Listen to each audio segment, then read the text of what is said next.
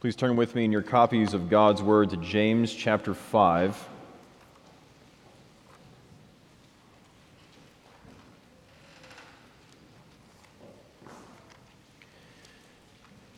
As we look at verses 1 through 6.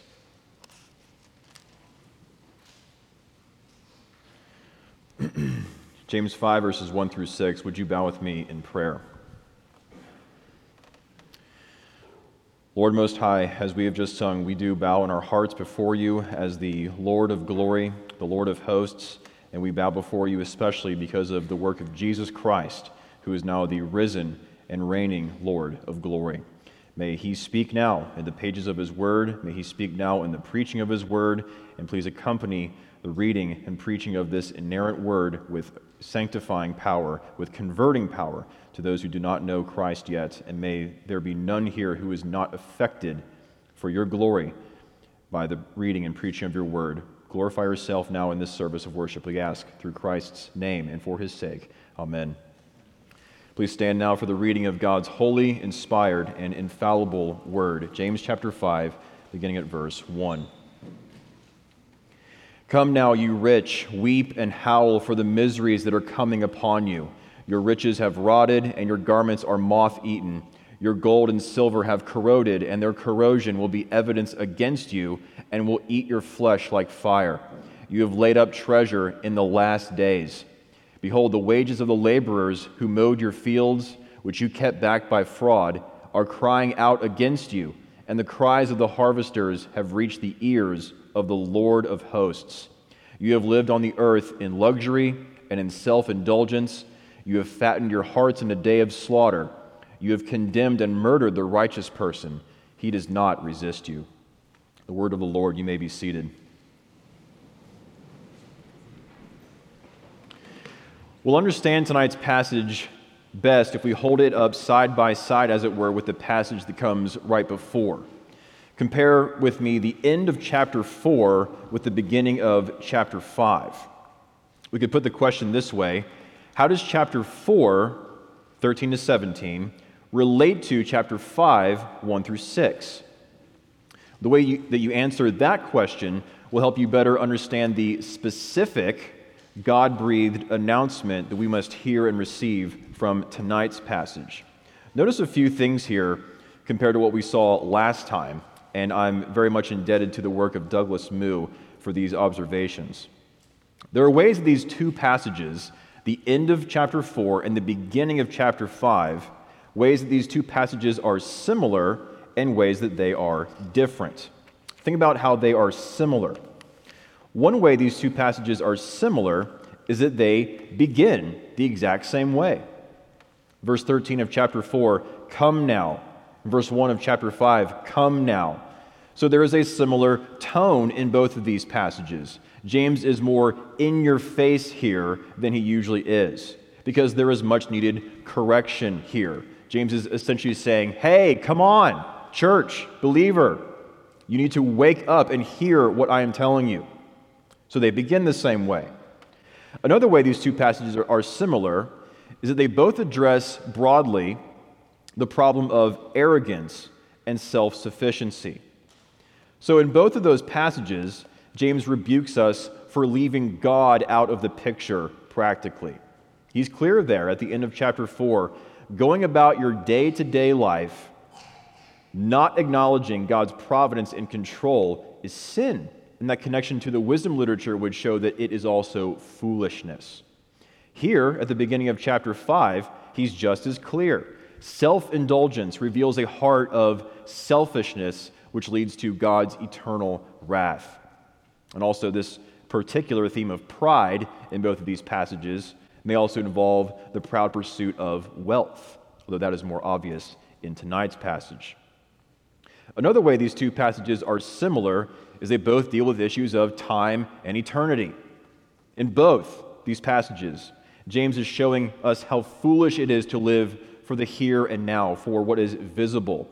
As we saw last time, life is so short, but eternity is so long.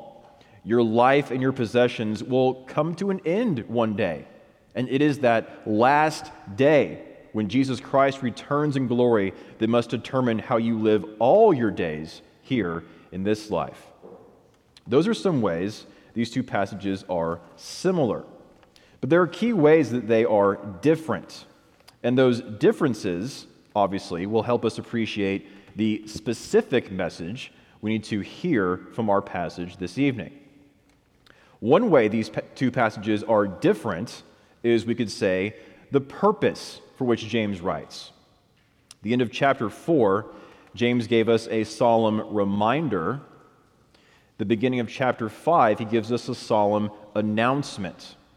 James reminds us at the end of chapter 4, Christian, you know better. You know better than to live as if you were in charge rather than the Lord being in charge. There's a reminder of what the Christian does already know there. But here in chapter 5, by contrast, there is an announcement of judgment. Remember what we just read, that our passage now is full of the language of judgment. Weep and howl, moth-eaten possessions, corroded riches, flesh being eaten like fire, evidence brought against you for the day of slaughter. There is no grace offered in our passage now. There's not even a call to repentance here, only a solemn announcement of God's vengeance upon the proud and self-indulgent.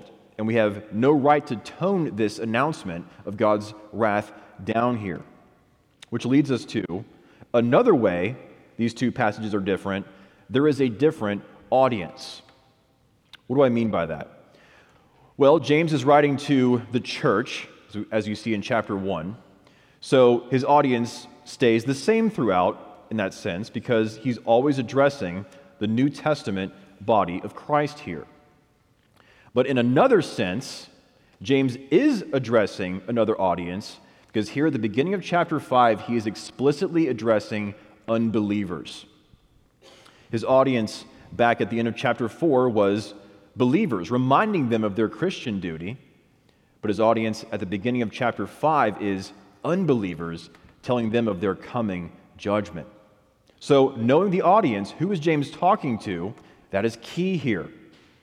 And more than that, I think it's best to see that James is addressing unbelievers within the church here, rather than unbelievers out in the world, although there is a connection there. Think what the Bible says about the church. We know from other places in the New Testament that the church is a mixed community in this age, prior to the return of Christ. Think of the parable of the net, for example, where Jesus talks about how the church in this age is like that net cast into the sea, and it gathers in both good fish and bad fish. The church is a mixed community prior to the return of Christ. There are true believers and there are hypocrites within the church now. So they will inevitably intermingle, those who truly trust in Christ and those who think they trust in Christ or pretend to trust in Christ. They will intermingle until the end of this age. And as Jesus makes plain in that same parable, it's only at the end of the age that the great separation takes place, where the wicked within the church are cast into the lake of fire for all eternity. It's similar to what Peter says in his first epistle. It is time for judgment to begin at the household of God. All that to say, not everyone in the church is of the church. Not all who profess faith in Christ possess faith in Christ. So all of this understanding of the nature of the church, this highlights what James is saying here. That at the beginning of chapter 5, he is addressing unbelievers within the covenant of grace. And also these themes we see in our passage now, we've seen these themes before in James. He's spoken multiple times about the rich and the poor within the body of Christ. And all throughout the letter, he said some unpopular things about the rich. It's obvious just from a quick read of our passage now that James condemns the wicked rich. And it's vital to understand that he condemns the wicked rich. That's an important distinction to make. James does not condemn the wicked rich because they are rich. Rather, he condemns the wicked rich because their love of riches, their use of riches, their treatment of believers all reveal the true state of their hearts, that they are living for themselves and for this life. That distinction is so important, I'll say it again. James does not condemn the wicked rich because they are rich. He condemns the wicked rich because their love of riches, their use of riches, their treatment of believers all reveal the true state of their hearts, that they are living for themselves and for this life. We've already seen these sorts of themes throughout the book of James. Think back to chapter 1, where he emphasized how earthly riches will all fade away. There was that emphasis back in chapter 1 to live for what lasts. Union and communion with God in Christ by the Holy Spirit. Those are the real riches that never fade away. Not a popular thing to say to those who are in love with the riches of this world. And then again in chapter 2, James puts a little more pressure on the rich. That's where he tells us about the sin of favoritism, making ridiculous distinctions, making false standards for why you like this guy but you don't like this other guy. In particular, receiving the rich but rejecting the poor. Remember what he said there in chapter 2. If you say, let's give this guy the best seat in worship, but that guy looks broke, he can sit at my feet. That's the sin of favoritism. And it's like James was telling us back there in chapter 2, what are you doing? That attitude of favoritism has no place in the body of Christ. We are all equally guilty, corrupt, and needy of the Lord Jesus. All of us, whether rich or poor. Those external distinctions mean nothing. The world might favor the rich, but that has no place in the church. And he explains why there in chapter 2. Favoritism, favoring the rich, forgets who Christ is, that he alone is to be adored. It forgets the nature of his kingdom, that we are all equally under his rule and authority. It forgets his law of love, that we are all obligated to love our neighbor regardless of external differences. Again, not a popular thing to say to those who love the riches of this world. But James puts a little more pressure on later in chapter 2. That famous faith without works is dead passage. Remember that scenario, that church scenario that he brought up there, chapter 2, verse 15. If a brother or sister is poorly clothed and lacking in daily food, and one of you says to them, "Go in peace, be warmed and filled," without giving them the things needed for the body, what good is that? So, same sort of problem, same sort of favoritism, right? You're not rich, so I don't really care about helping you, but man, hope you find the food and clothing that you're looking for. That is not true living faith. Union with Christ means union with each other too. So if you are in the body of Christ, you will care for the body of Christ. James uses that controversial issue of rich versus poor back in chapter 2 to illustrate what true faith looks like. True and living faith in the true and living Christ will serve those who belong to Christ. Now, what that looks like in each specific case is a different issue. But regardless, to disregard, or worse, to take advantage of the poor believer is not an option in the church because we are all one in the Lord Jesus. How you treat your fellow believers reveals whether or not you are a true believer yourself. Again, not a popular thing to say to those who love the riches of this world. And so in that flow, that brings us to our passage now. Here in chapter 5, James brings everything he has said about rich and poor thus far, and he brings it to a climax. We've seen hints of these things up to this point, but James turns the heat all the way up here. I already told you about the fleeting nature of riches, chapter 1. I already showed you how damning it is to treat poor believers like garbage, chapter 2. And now, here in chapter 5, do you see what your love of riches will get you? Do you see what your mistreatment of Christ's sheep will get you? Obviously, as we read there, it will get you eternal condemnation. You know something? One of my commitments as a preacher is that the sermon should match the passage preached. The sermon should match the tone of the passage, have the same ethos of the passage. And with such an intense passage as this one here, I'm afraid that many of us simply want to water it down and remove all the offense. But we have no right to do any such thing. On the one side, someone like a Protestant liberal, for example, might dismiss what we read here. This is a barbaric, backward, bloodthirsty passage. They might want to pit the harsh James against the loving Jesus, meek and mild. Well, that is not an option because James is announcing the judgment that Jesus himself will bring at his second coming. But on the other side, perhaps closer to home, we might have the temptation to tone down this passage in a different way. We read verses 1 to 6, we might get nervous. So we might want to hear an explanation like, hey, don't worry. James isn't saying that you can't have money. He's not saying that privilege is wrong. He's not saying we need to pool our resources and redistribute wealth. We might want to tone down what James is saying in that way. Now, don't misunderstand. I believe all those things are true. You might look at this passage and at first glance, you may think of Marxism or socialism or communism. But out of all the isms out there, the only ism that James holds to is Calvinism. So, yes, James is not saying that it's wrong to have money, or you should get rid of your money, or you should feel bad if you come from privilege. That is true, but it's beside the point.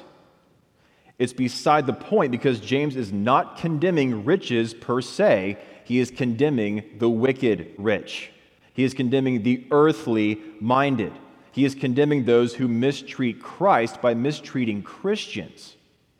So we should be clear on what James isn't saying. But just as importantly, we need to appreciate what he is saying, because when you read this, it should grab you and shake you and wake you up. Here's an announcement that hypocrites in the church will be condemned. Those who love this age will receive the fullness of God's wrath in the age to come. Calvin has a helpful summary of what we read here. Calvin says that James is speaking to the ungodly for the sake of the godly. Listen to how Calvin puts it. Here we have a simple announcement of God's judgment by which he meant to terrify them without giving them any hope of pardon, for all that he says tends only to despair. But he has a regard to the faithful, that they, hearing of the miserable end of the rich, might not envy their fortune, and also that knowing that God would be the avenger of the wrongs they suffered, they might with a calm and resigned mind bear them. So again, James is speaking to the ungodly for the sake of the godly.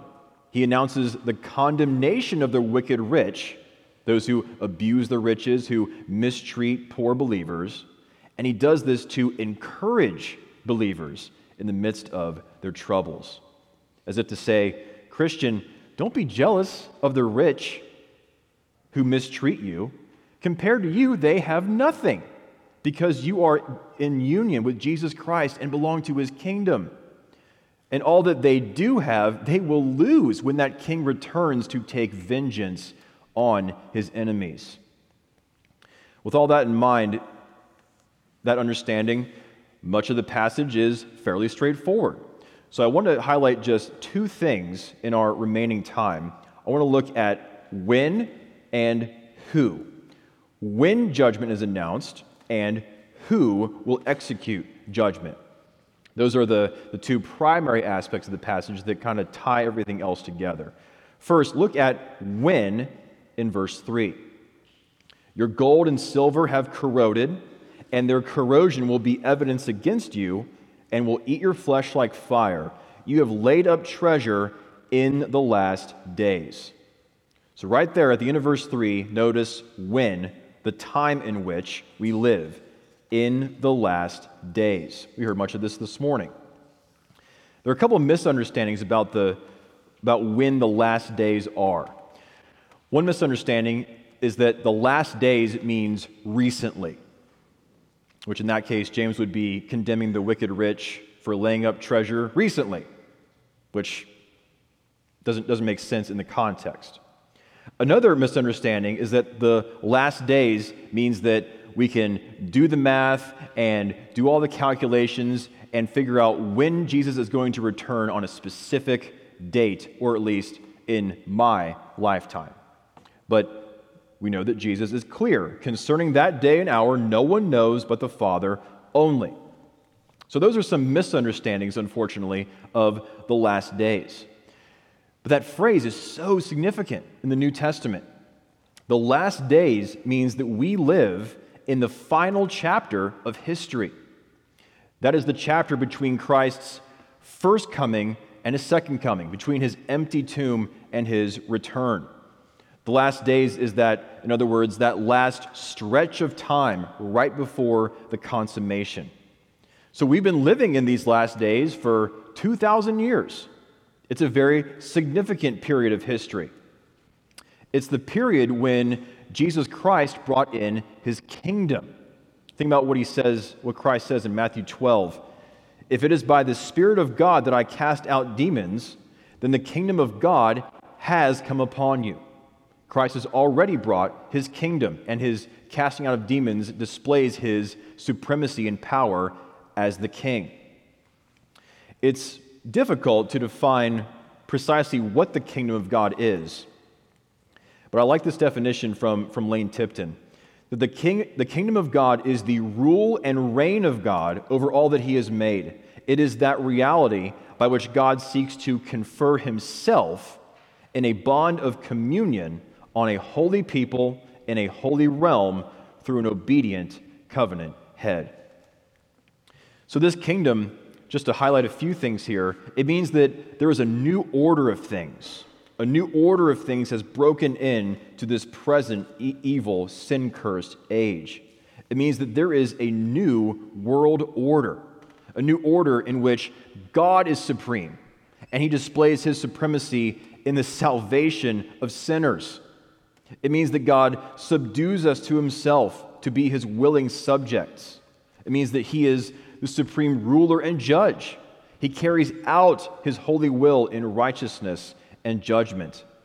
And the coming of the kingdom means that salvation has been secured by the risen and reigning Lord Jesus Christ, and that in him that salvation is freely bestowed. That's why last days is so significant practically for the Christian life. A new day has dawned. Redemption has been accomplished. Our King has finally appeared. He has brought us to himself. He has purchased salvation. He has conquered the enemies of sin and death and the evil one. Yes, the fullness of this lies in the future when he returns. But what comes then will be the visible manifestation of what we already have invisibly. So when James makes this reference, this loaded reference to the last days, think about what he's saying. Into verse 3 again. You have laid up treasure, you wicked rich, have laid up treasure in the last days. So he's addressing again the wicked rich. Jesus Christ has come. He's accomplished salvation. He's established his kingdom where God and man have communion. We are living in one of the best periods of history, and you want more stuff? That's what he's saying there. Are you crazy? The eternal riches of salvation have appeared, and you want the temporary, fleeting riches of this present evil age? The only thing left on God's timeline is the return of Christ. We now, in the last days, have the privilege of a completed Bible, of the finished work of Christ, his Spirit poured out upon his church at Pentecost. We have nothing left to wait for on the calendar except for Christ's return. That's the privilege we have. In light of that privilege, you wicked rich, you care more about stuff? James is announcing this condemnation, justly, this condemnation of the wicked rich for their earthly mindedness. They're living for this world, not the world to come. They hunger and thirst for themselves, not for seeing God's face in glory. In such a significant time, in these last days, what are you doing living for what doesn't last? That's the first thing. Secondly, look at who will execute judgment there in verse 4. Behold, the wages of the laborers who mowed your fields, which you kept back by fraud, are crying out against you, and the cries of the harvesters have reached the ears of the Lord of hosts. Lord willing, we'll get into more of this situation of poor believers being oppressed later on in a few weeks. But look, notice here who will execute the judgment. In verse 4, it is the Lord of hosts. That's one of God's names. This is his royal name. It shows that he is the Almighty King. And as the Almighty King, he is surrounded by that host, that innumerable host of angels, countless powerful, glorious creatures, all ready to execute his will at his command. This name, the Lord of hosts, it expresses his glory as king. It is the solemn, royal name of God, full of majesty and glory. As Bavinck says, this name characterizes God as king in the fullness of his glory, who, surrounded by hosts of angels, governs throughout the world as the Almighty, and in his temple receives the honor and acclamation of all his creatures. Again, a very loaded reference here by James to the Lord of hosts. So why is this important? It's important for how James uses it. He uses this name of God for the comfort of believers.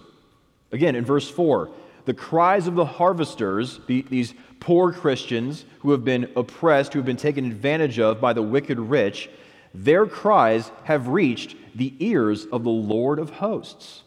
What a comfort to believers in their suffering and their scorn.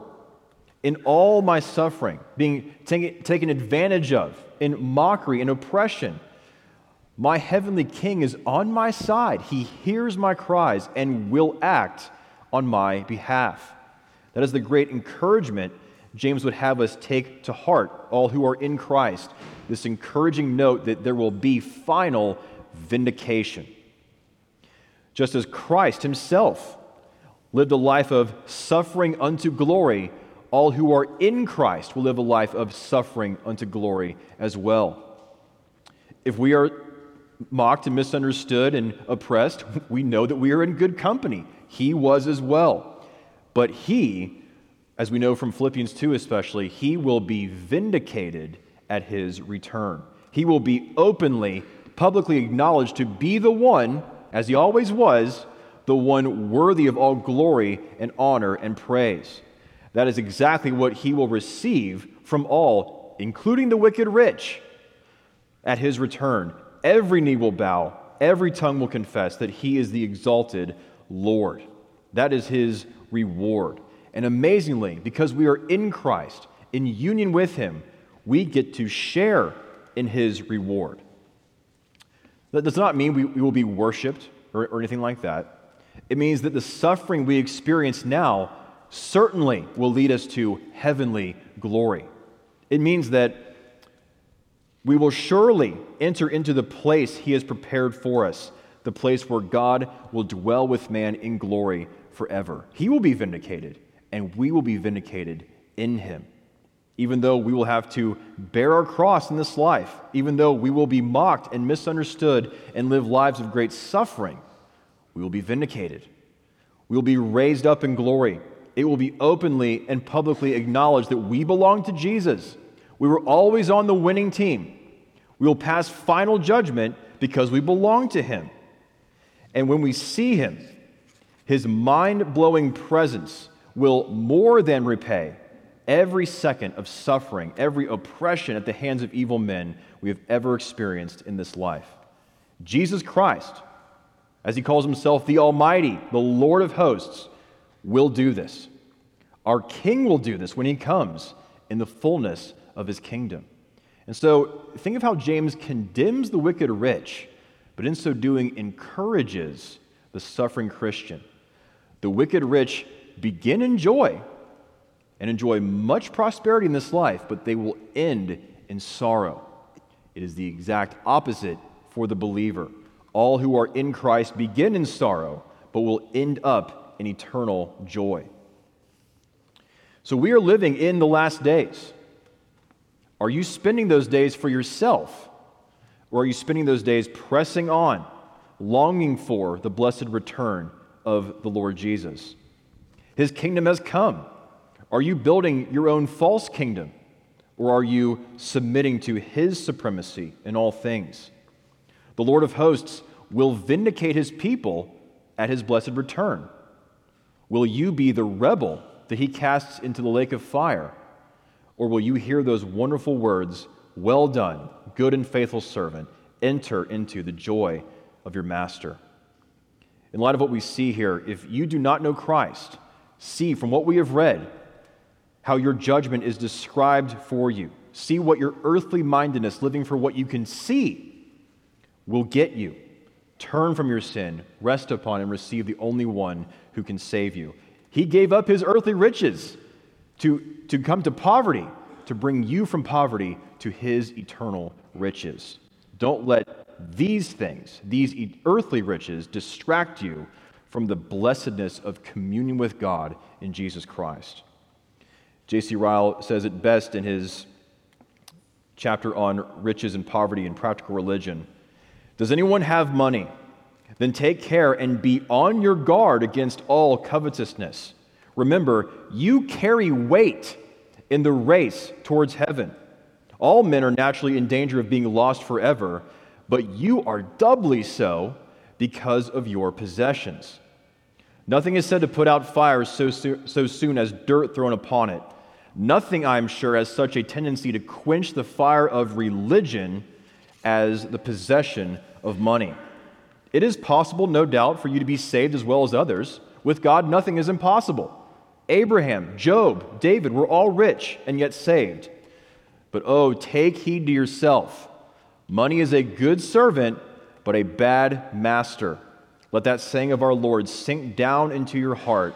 How difficult it will be for those who have wealth to enter the kingdom of God. And tying all these things together, Christ has brought his kingdom.